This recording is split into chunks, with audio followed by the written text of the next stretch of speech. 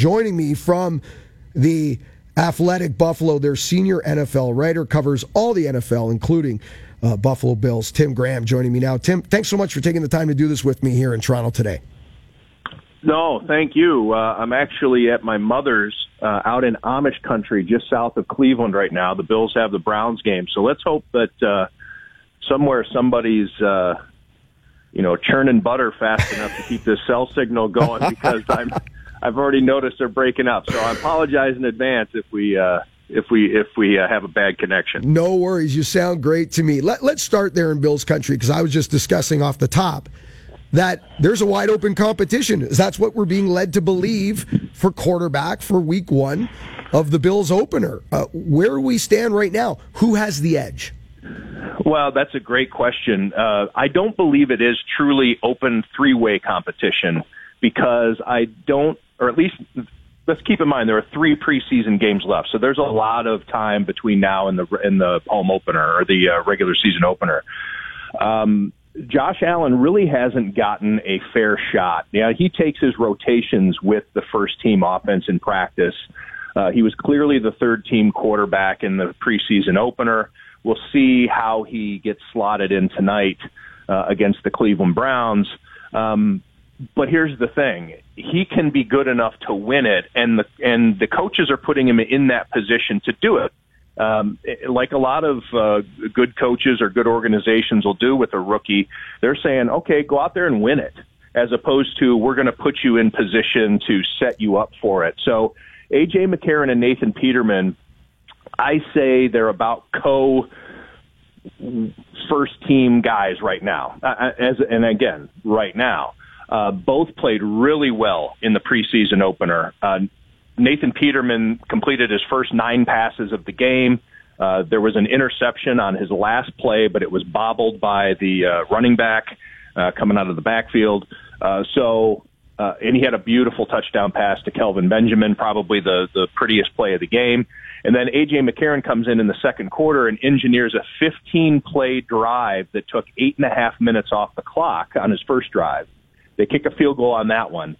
But then they come right back, and because so much time was drained off the clock, A.J. McCarron's next possession is a 2-minute drill, and they scored a touchdown on that.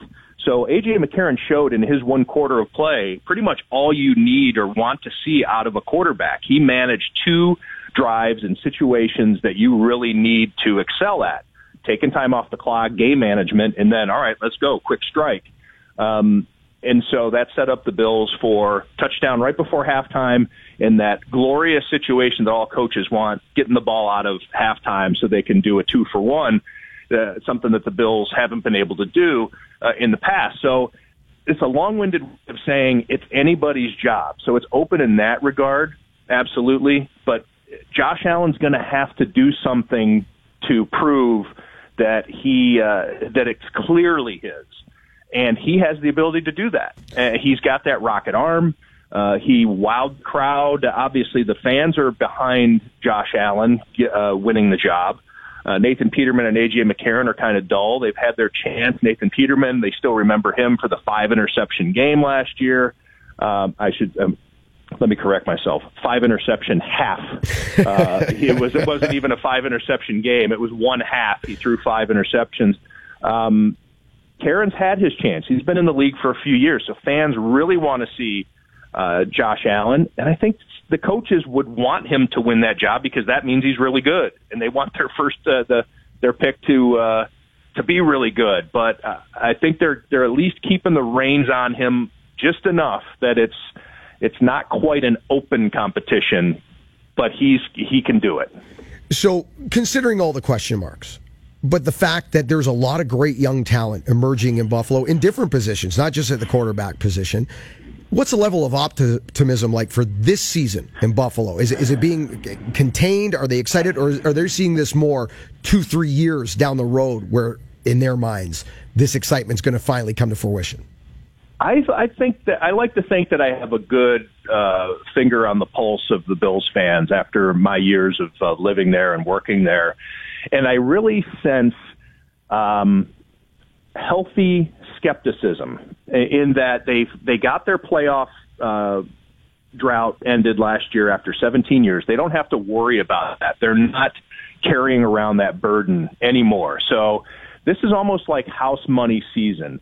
And I think that Bills fans are the playoffs this year, as long as it is a strong developmental season with Josh Allen showing some big signs.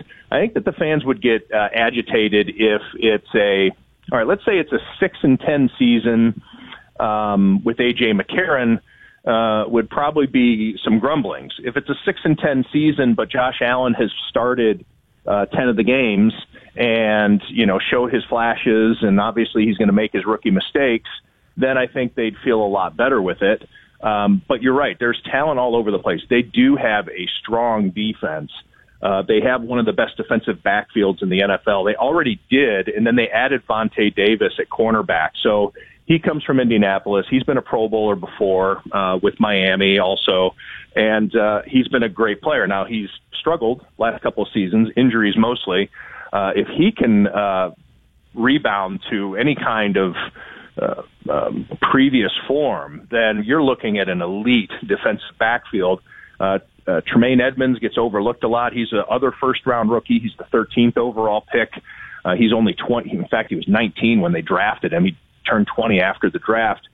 He has a chance to be Defensive Rookie of the Year. He's that talented. He's just a monster at middle linebacker. And they're pretty good along the defensive front. They're not as loaded as they used to be when they had Marcel Darius and Mario Williams and those guys. But this is a strong defense that got a little bit better. And if they can find a way to get it, to get after the quarterback, they bring in Trent Murphy, who had, he's had a bunch of sacks with Washington. He's coming off a season-ending knee injury from last year. He was out for the full year. And Shaq Lawson, who the first-round pick under Rex Ryan that a lot of people thought was a bust and, typical Rex Ryan, Doug Whaley pick. But he's had a great camp in competing with Trent Murphy. So if those two guys can push each other on the other side of Jerry Hughes, who's been a good pass rusher for the past few years, they can get after the quarterback, then I think you're looking at the type of defense that if your quarterback do the games, the Bills can pick up a lot of wins just based on their defense. We're with Tim Graham. He is the NFL senior writer for The Athletic. You can follow him on Twitter @ByTimGraham. That's @ByTimGraham. Tim, excluding the Eagles, that's a different situation where you have a Super Bowl MVP that is not going to be your starter technically. There's obviously injuries there right now. Excluding the Eagles, a lot of money spent on quarterbacks this offseason and a lot of maneuvers with guys that really have very limited playoff success. Minnesota, Washington. What's the most intriguing story for you in a quarterback situation heading into this season? Oh, that's a great question. I'm what's going on in Denver and Minnesota are the two, they almost swapped guys, their depth chart anyway, Osweiler and Kirk Cousins coming in, and you just have all these different. I think that Minnesota and Denver are two teams, and of course Minnesota was good last year, and then they make the wholesale change at quarterback, and of course now we have trickle down effect as I'm talking about it. Now you wonder, Teddy Bridgewater, should he be starting right out of the gates? He's gotten off to a good start with his preseason.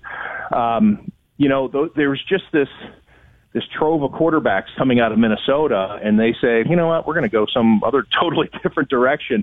And they were really good last year. And then Denver has had this black hole at quarterback.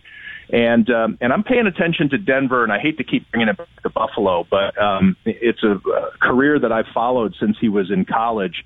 And that's Chad Kelly, who was Mr. Irrelevant last year, did not play a single down because of injuries. And they drafted him knowing that he was hurt and had a wrist issue and a knee issue. And he has been electrifying for Denver. Now, keep in mind that that's battling for the number 2 spot in Denver.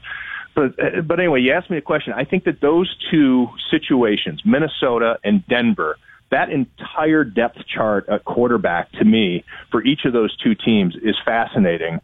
And to see, we know who the starters are going to be in each spot, but there's so much talent and or NFL experience on both of those depth charts. And I think that those teams, if they get into a situation where they lose a quarterback, whether it be for a game or a month, those are teams that could still be in the hunt, and they also have fantastic defenses.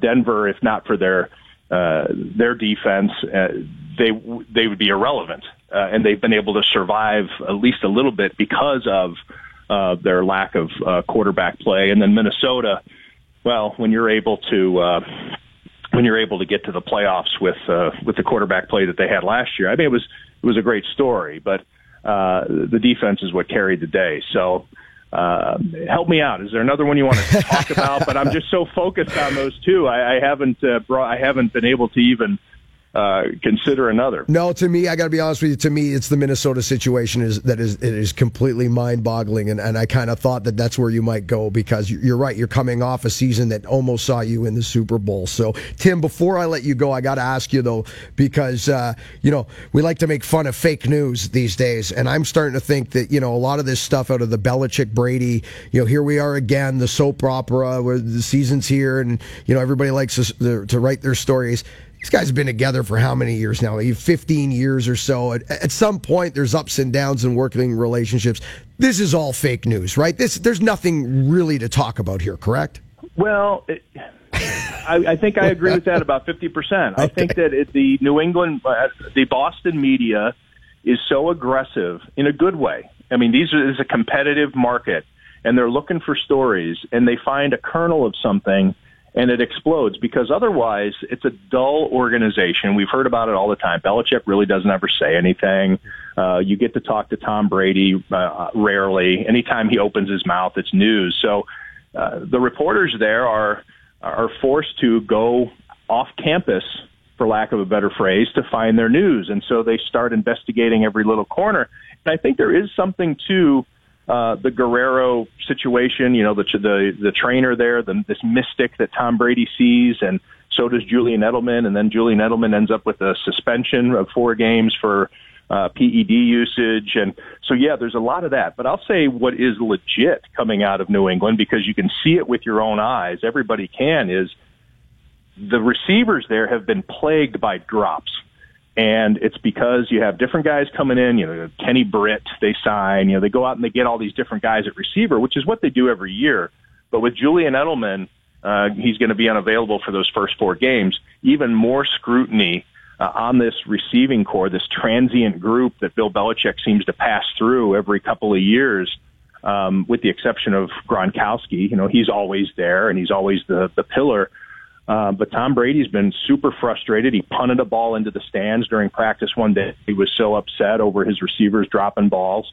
So Tom Brady and Bill Belichick, you're right. I think they're fine. These news stories that are going on are overblown about them.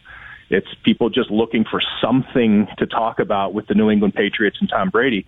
But where you need to look, too, is he can't do it himself. As Gisele Bündchen once famously said, he can't catch the ball, too. So let's see if they're able to recover without having Julian Edelman, and then beyond that also. Tim, thanks so much for taking the time. I'm glad the churning of the butter kept the cell phone going in Amish country. So, and enjoy the start of the season. We're only a few weeks away. I'm can't wait for the real stuff to get here, and it's going to be a great year. You got lots to talk about, and it should be fun. So thanks for taking the time with me. I look forward to talking with you more. It's starting to heat up. I'm excited about it. So thanks for having me on. Have a great weekend. Tim Graham, from senior NFL writer from The Athletic, Buffalo. By Tim Graham on Twitter. That's @by Tim Graham on Twitter.